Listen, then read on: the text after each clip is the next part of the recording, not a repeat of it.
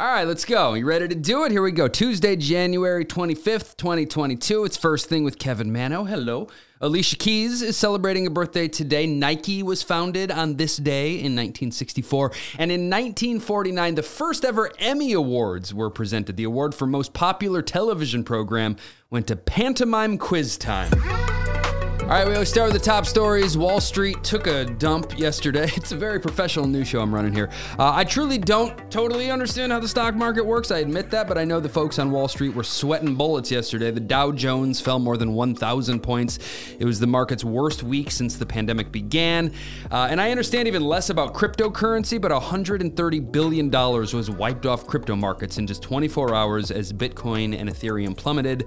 Another big story, a month after it's launched, the James Webb Space Telescope has reached its final destination. The thing is massive. It's currently nearly 1 million miles away from Earth, where it opened up its tennis court-sized sun shield.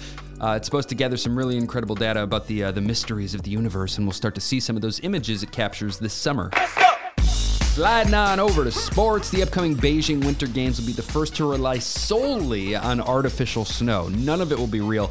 A couple problems with that I keep seeing pop up. Athletes say it's dangerous, for one. It's icier, which means it's faster, and it hurts more if you fall outside the course because it's not fluffy.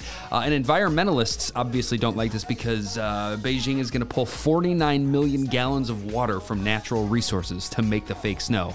And by the way, one more little on this day in history fact. The first ever Winter Olympics began in France on this day in 1924.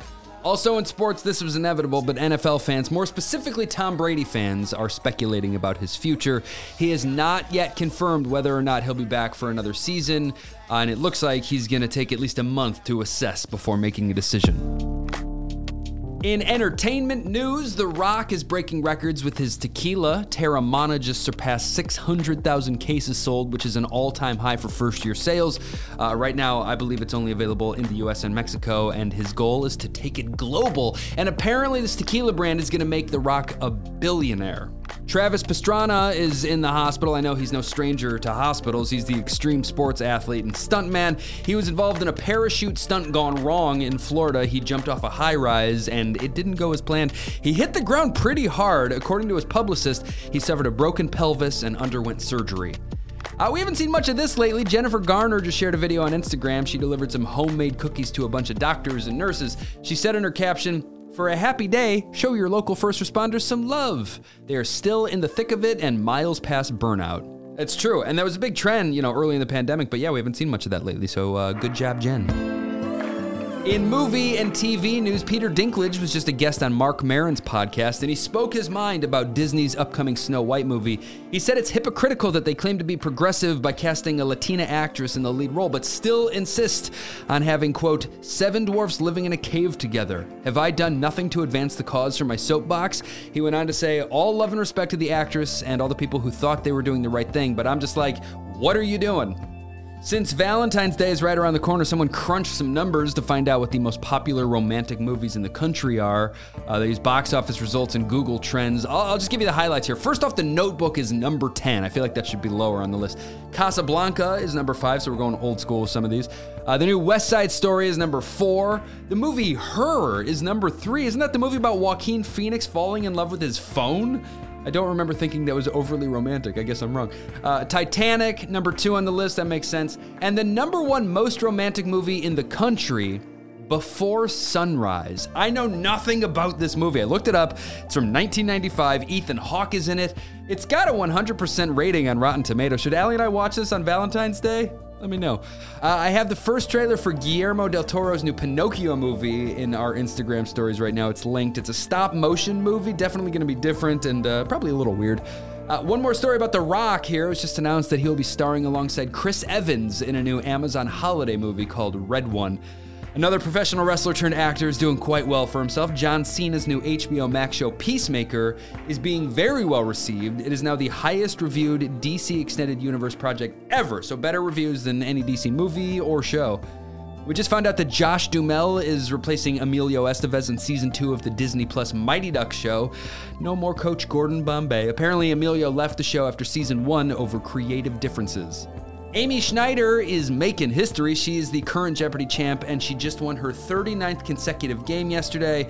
She's racked up $1,319,800. Number 2 now on the Jeopardy winners list. She's still a ways away from Ken Jennings, who has the most with 74. She just did an interview with Good Morning America, and she said the best part of all of this is, quote, being able to represent the transgender community on TV and just kind of showing a different thing than maybe some people have seen of just being a smart, confident woman.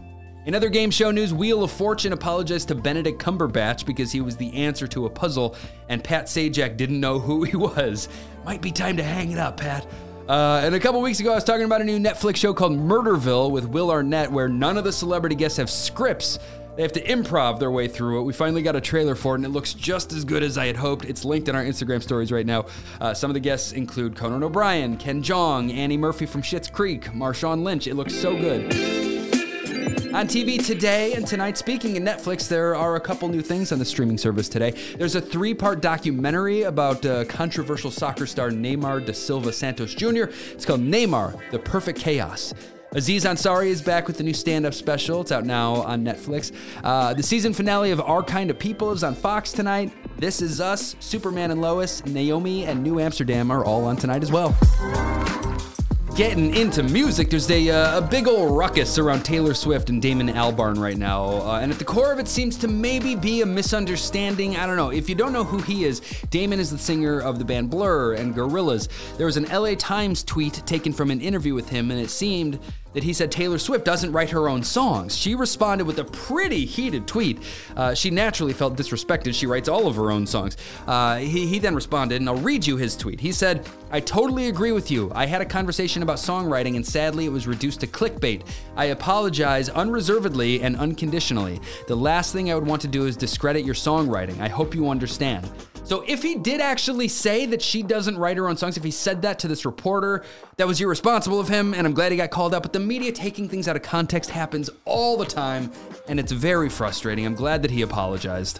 Cardi B just won a libel suit against a blogger that made a bunch of false claims about Cardi. She said some nasty stuff, so Cardi B sued her, and after more than a week-long trial, this woman was found liable on 3 separate claims, and she was ordered to pay Cardi $1.25 million in general damages.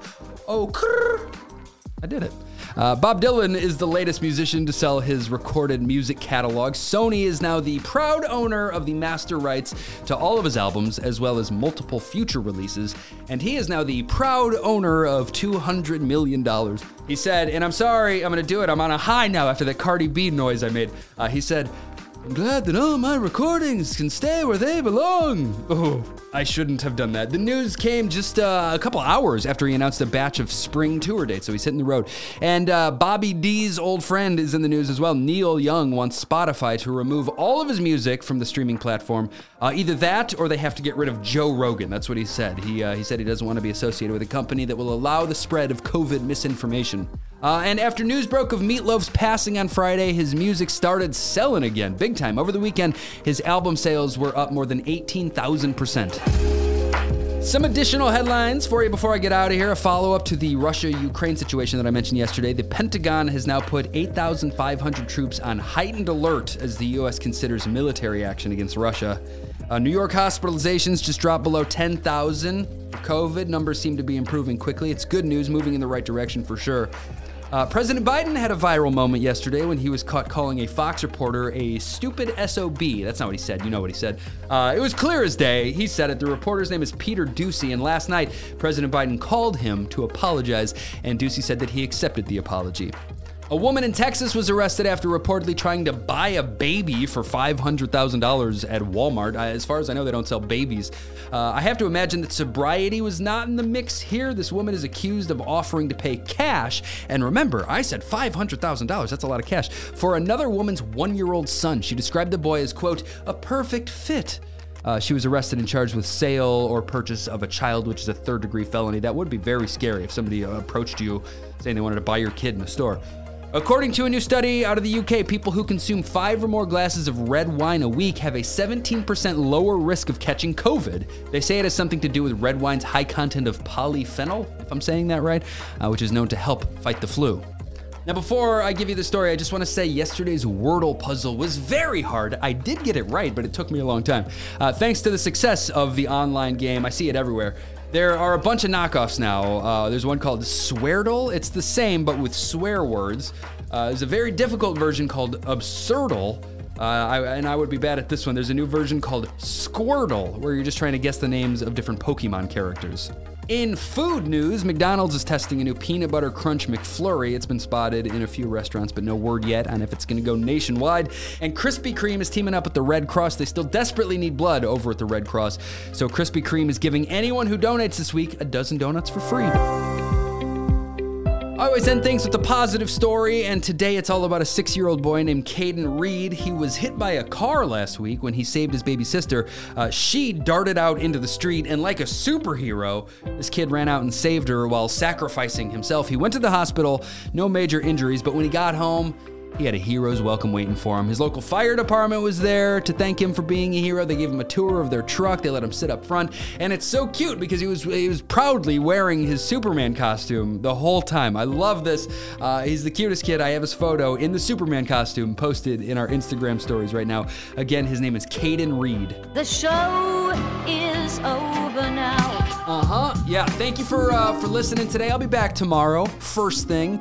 Appreciate your support. I'm having such a blast doing this, and it's great to hear from so many people on social media and stuff. It's connecting with people, which is what I had hoped for. So thank you. Follow us on Instagram if you're not at First Thing Pod, and I will be back first thing tomorrow. Please tell your friends about this show.